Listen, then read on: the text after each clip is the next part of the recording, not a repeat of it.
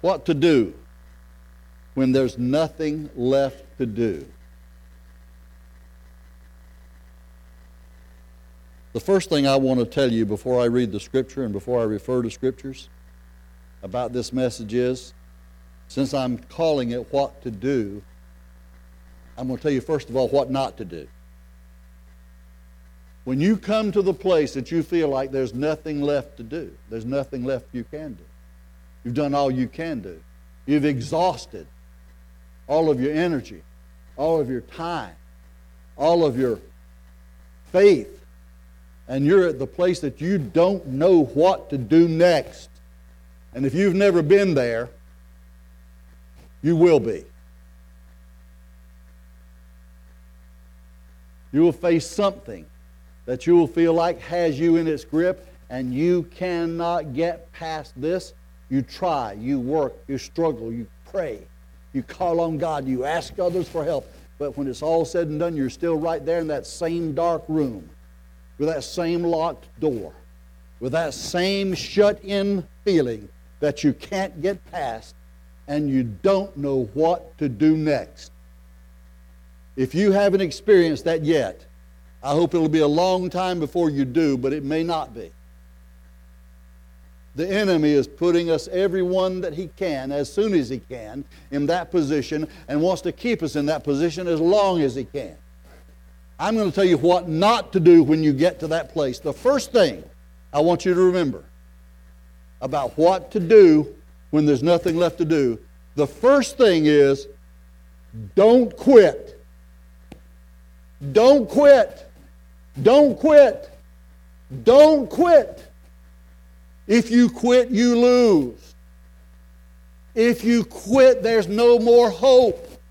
If you quit, you've given up. And when you give up, you lose. What you have to do is to make up your mind.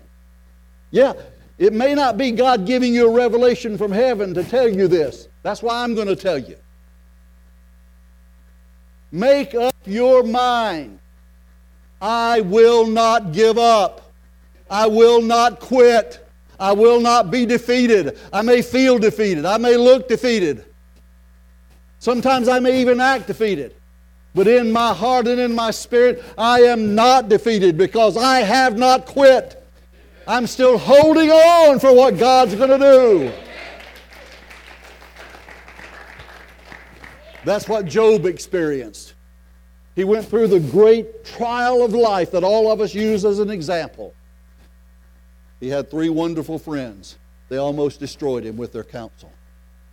He had a blessed wife who said to him after he had lost everything he had, his whole family except her had been killed. I think there was a reason the devil let her live. He killed the rest of them. And finally his wife said, after he was covered with boils and couldn't figure out why God had let this happen, she said, why don't you just curse God and die?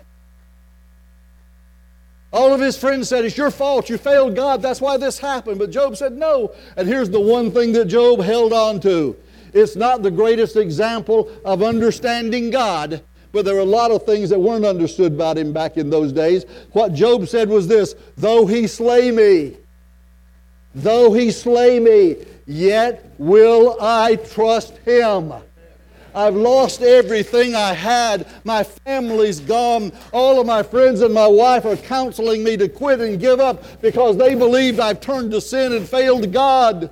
But one thing I've decided is I will not give up. I will not quit. I will not give up on God. Though he slay me, yet will I trust him. That's what the three Hebrew boys did when they were getting ready to be thrown into the fiery furnace. And they said, whether our God delivers us or no, we don't know if he's going to deliver us or not. We know he can do it, but we don't know if he's going to do it. But it doesn't matter. Because if he delivers us from the fiery furnace, we're going to trust him. And if he lets us go into the fiery furnace and not come out, we're still going to trust him. We're still going to trust him no matter what. Because we will not quit. So the first thing you have to decide, is to position your feet, to place yourself, plant yourself, and not give up. That's why the psalmist said, blessed is the man that walks not in the counsel of the ungodly, nor sits in the seat of the scornful, or stands in the way of sinners. But his delight is in the law of the Lord, and in his law doth he meditate day and night. He shall be like a tree planted by the rivers of water. Planted by the rivers of water. His leaf also shall not wither, and whatsoever he doeth shall prosper. Planted by the rivers of water. Sometimes you just got to plant your feet and stand strong. It doesn't matter what's swirling around you, what the waves are, what the storms are, what the attacks are. You've got to plant your feet and say, I will not quit, I will not give up. I stand here by the grace of God, and I will not move from this place. Do you know that there are more people who die from suicide in this country every year than are killed in car accidents? They just give up.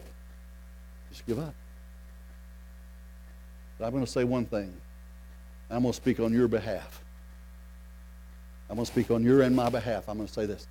We won't quit. Hallelujah. We will not quit.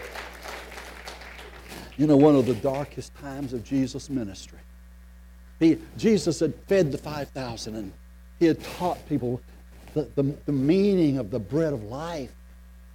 And he spoke to them strong terms, difficult for them to comprehend.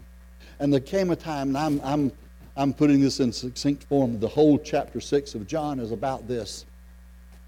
In the last part of the chapter, down about verse 66, 67, 68,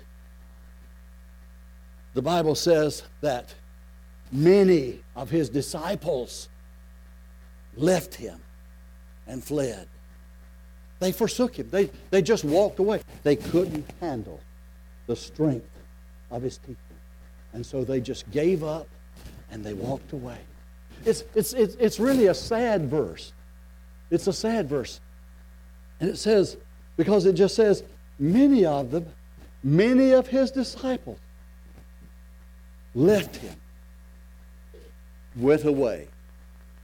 And Jesus, almost in a sorrow of a broken heart, turns to his disciples and looks at the 12 of them and asks them, are you going to forsake me as well? And Simon Peter looks around and sees all the other ones, and he gauges what they all are feeling and believing by their face, and he looks at, and then he speaks for all of them. And he says, Lord, to whom shall we go? For you have the words of eternal life. There's nowhere else to go, Lord. There's nowhere else to turn. There's nobody else to look to. There's no one else to follow. We've made up our minds. We decided when we left the boats and the fisherman's life. We decided when we left the tax collector's table. We decided when we walked over all the way from Capernaum. We've decided that we will follow you, and we are here, your servants. Where else can we go, Lord? Because we know that you have the words of eternal life. You are the everlasting Son of God. And that's where you and I stand today. That's where you and I stand today. With the multitudes left him, and Jesus asked if his other disciples would leave him, they made a commitment to him that was a pledge of their lives and their future. When they said, where else can we go? Because we know that you have the words of eternal life. There was a time when Paul had taken a new partner in his missionary travels. The man's name was Silas. He was a great man of God.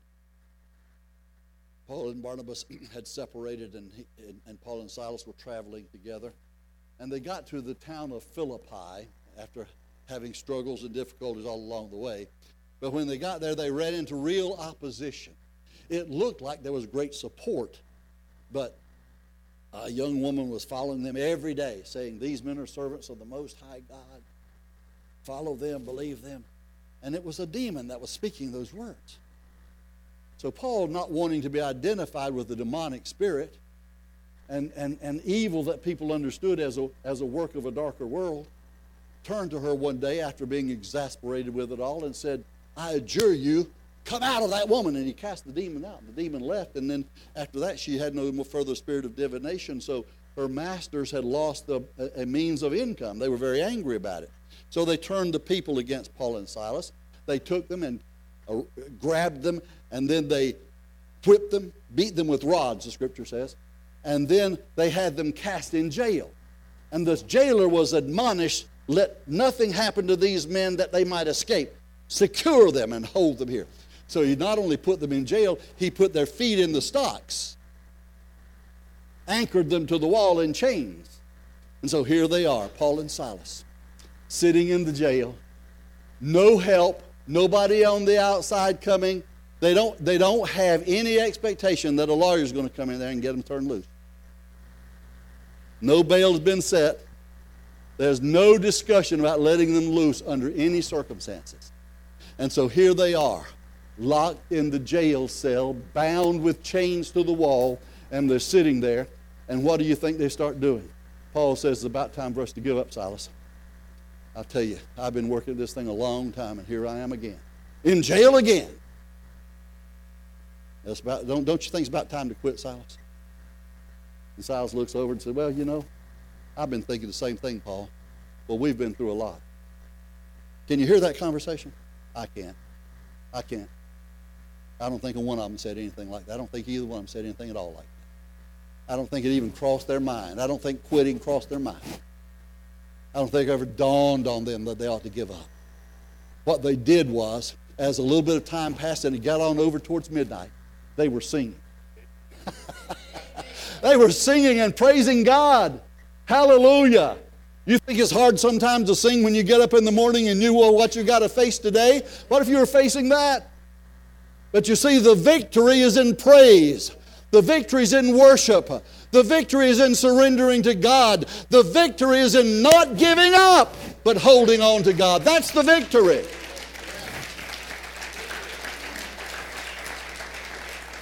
Thank you. That was one of those 8 times. I'm glad you knew it.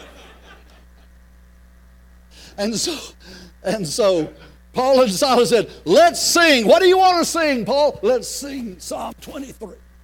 When they sing that. Now, what about you, Silas? What do you like? I like Psalm 25. Because I remember over there in Psalm 25, the Lord said, I will pluck your feet out of the net. Let's sing about that and get plucked out of here, Paul. And so they start singing, and they're singing and praising God and worshiping God. And all of a sudden, the unexpected happened. There was an earthquake. They weren't praying for an earthquake. They were just praising God because they were privileged to suffer for His name's sake. They were praising God, worshiping God, singing and glorifying, and God sent an earthquake. And it swung open the jail cell doors and broke the manacles off their ankles. They were free to stand up and walk about, and so were all the other prisoners in the jail. And there was such a commotion that the jailer came running in and he saw the men walking around. He thought some of them had escaped, and he knew his life was in jeopardy if any of those prisoners had escaped, and he was about to kill himself. One of those suicides I was talking about earlier. He was about to kill himself. And Paul said, wait a minute, don't harm yourself, we're all here. This is not an earthquake so we can escape. This is an earthquake so we can testify. This is an earthquake so we can glorify. This is an earthquake so we can move with God. Hallelujah. Hallelujah. So the jailer saw that they were all there. And wow. I don't know what's happened, but I know something great and mighty has happened. And these men, if they wanted to, could be running up and down the streets now, escaped and gone, but they haven't. And these 2 men standing right here, I think, are the ones who kept them here. Something is going on. I heard them singing. I heard them singing about the God of Israel. I heard them singing about the God of glory. I heard them singing His praises and honoring Him. There must be something to this. He came and fell down before them. He fell down before them. And he said, sirs, what must I do to be saved? And they said, when there's nothing left to do, don't quit. When there's nothing left, nowhere to turn, you've got to put your hope somewhere. You've got to cast it on someone. Now's the time. Now, don't quit. Now's the time to believe. Now is the time to believe. Believe on the Lord Jesus Christ, and you will be saved, and your house. And the man was saved, and his whole household was saved. And the important thing is this. They knew this was the time to praise God. It isn't when you feel like it. It's time to praise God when it's time to praise God. There's nothing else to do. Praise God. I thank the Lord. I thank Him daily that I'm saved, that He saved me, cleansed my sins, made me a child of God. One August night years ago, He came into my heart and saved me, and I praise Him. I thank Him for that. But then I praise Him because He died for the sins of the world. He's the Savior of all men. He rose from the dead so that every person who believes on Him can be justified. He is the Savior of the world. I thank Him because He has a plan for my life, and He's working in my life and leading me in my life. But I praise Him because He's the omniscient God who knows the plan for every person's life, who knows the end before the beginning, who knows all of the plan that He has put in place for every one of us, and in His omniscience He knows all things. I thank God. I praise God. I thank God. I thank God. Rejoice that daily He exhibits His power in me, enabling me to live for Him. I thank God for that. But I praise Him because He's all-powerful. He has power to do all things. He has unlimited power. He can turn the earth on its axis, stop the moon in its place, and move in mighty, powerful ways that the world does not understand, because our omnipotent God is unlimited in His power. Sometimes we thank Him, sometimes we praise Him. That's what the writer of the song said when he said, all I claimed was swept away. My ambitions, plans, and wishes at my feet in ashes lay. So what shall I do? And then he goes on with the chorus of the song. I will praise Him. I will praise Him. Praise the Lamb for sinners slain. Give Him glory, all you people, for His blood can wash away each stain. Hallelujah. Hallelujah. I'll thank Him. I'll praise Him. I will bless the Lord at all times. His praise shall continually be in my mouth, is what the psalmist says. And I want to tell you that as God leads us, all those days won't be bright and brilliant sunshine. God leads us, and He'll sometimes lead us through difficulties. But that's why we need Him. The easy times we make it on our own. We wanted to. Hard times when we need God.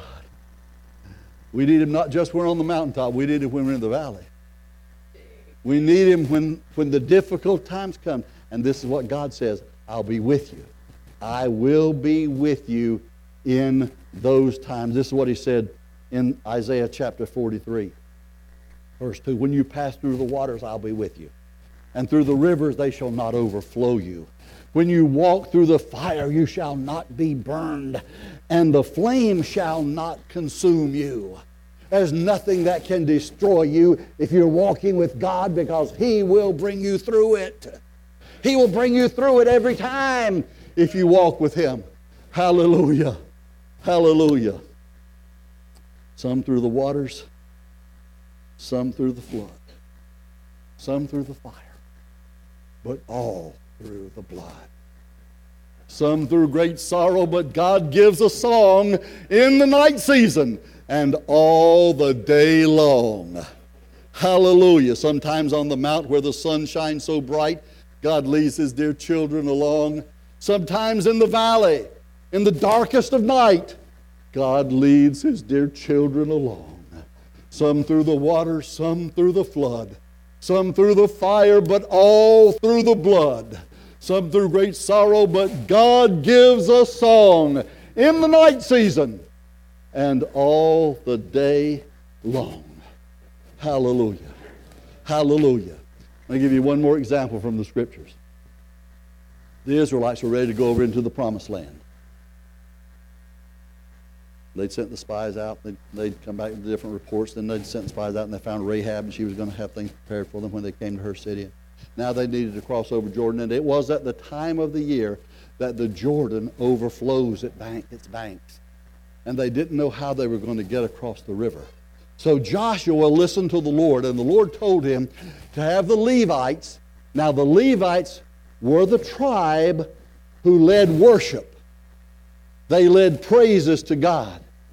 That was their commission, to lead worship, to lead praises to God, to bring the Israelites into the worshipful presence of the Lord. And God told Joshua to tell the Levites to go stand in the edge of the water of the river Jordan. Walk right up and put their feet right in the water. And so all the Levites that were commissioned to do that went and took their place. And they walked a little bit into the water not knowing what was going to happen. But the Levites, remember now, lead worship. The Levites bring praise to God. The Levites bring other people into the presence of God. So they weren't there to build a bridge. They were there to believe God and worship God and let God work and do what He willed to do to get His people to the other side of the overflowing river. So they stepped out into the water and waited for the command of Joshua. And they were just worshiping and leading praise and singing to God. And the people, the hundreds of thousands of the people began to worship and sing and praise God and declare His glory and began to believe God. And as they did, a marvelous thing happened. They had seen it before at the Red Sea. A marvelous thing happened. The water that was flowing down that kept the river overflowing its banks started to seal up. And the water wasn't coming down into that part of the river anymore. And as that stopped, then the water flowed out and the land became dry. Now, when I tell you that God's going to lead you through the rivers, I want you to understand I'm speaking figuratively. I don't want anybody to get confused. I heard one man who was talking about what he did as a young Christian, and he said when he got saved, he wanted to be just like Jesus, and so he went down to the river. I don't know what river it was, wherever he lived, but this is someone that I know who said this. He said he went down to the edge of the river, and he walked into the edge of the river, put his feet in it, and God, now I'll walk across the water for you, Lord. But he starts walking across the water, but he's not on the top of the water. The water gets up to his knees and up over his knees, and by the time it starts getting up to about his hips, he decided, wait a minute, I'm not walking on the water. I don't know how long it took him to finally realize that, but he decided he would turn around and wait and come back another day when his faith was stronger. And so he came back on another day, and he walked out there charged up in his faith, and he got up to the edge of the water. He thought God was going to help him walk across the river on the water. So he stepped out into the water. Feet got a little bit wet, but that's okay. A little further, up over his ankles. A little further, up to his knees, just like it was the last time. It took him 3 or 4 times before he realized he was never going to walk on water. He didn't need to walk on water, so God doesn't waste things, you see. Now, I don't want any of you, because I'm going to tell you God's going to lead you through the rivers, I don't want any of you to go down here to the St. John's and think you can walk across it. See, that's why he built the Buckman Bridge. Or the Shands, whichever one you're closest to and what's better for you. See, you don't need to walk across the river because he's already got bridges across it. But you may come to some place where there ain't no bridges, folks. You may come to a place that's an obstacle and there isn't any way to get across on your own. When you come to that place, and if God wants you on the other side, God will help you get on the other side. Just like He did the Israelites when He shut off the water, it dried up, and they all marched across on dry land. You say, preacher, do you really believe that? Yes, I do. Why? Because the Bible says it happened. And the Bible says to me that when you need help from God, He'll help you. When you call on God, He'll come to your rescue. When you stand with the Lord, He will not let you down. He will not fail you.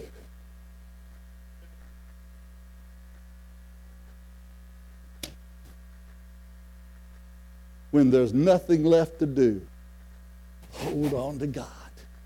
Don't give up. When there's nothing left to do, what do? You hold on to God. You praise God. You worship Him. You glorify His name. You say, God, in all things, you're still God. I don't understand what's happening, but you're still God. I don't know why this is going on in my life, but you're still God. Not only that, you're my God. You're my God. You're the one I love, Lord. You're the one I trust, Lord. And in spite of everything, no matter what my sight tells me, no matter what the circumstances tell me, no matter what the conditions are, I do know this. I love you, Lord, and you love me. And I'm going to stand until you deliver me. Hallelujah. Glory to God. Oh, Hallelujah. So when there's nothing left to do, there's always something left to do. There's always something left to do. And that's hold on to God. And if you're worried about your grip getting just a little bit loose, don't be too concerned about it. Because if your grip starts getting a little bit loose, if God knows you want to hold on to it, He'll keep holding on to you. You may not have enough strength to hold on all the time yourself. But when you can't hold on, He's holding on to you. He's not going to let you go. He's not going to turn you loose. He's going to hold on to you. Hallelujah. Glory to God. I believe it, don't you? I believe it, don't you? Amen. Amen. Praise God. Praise God.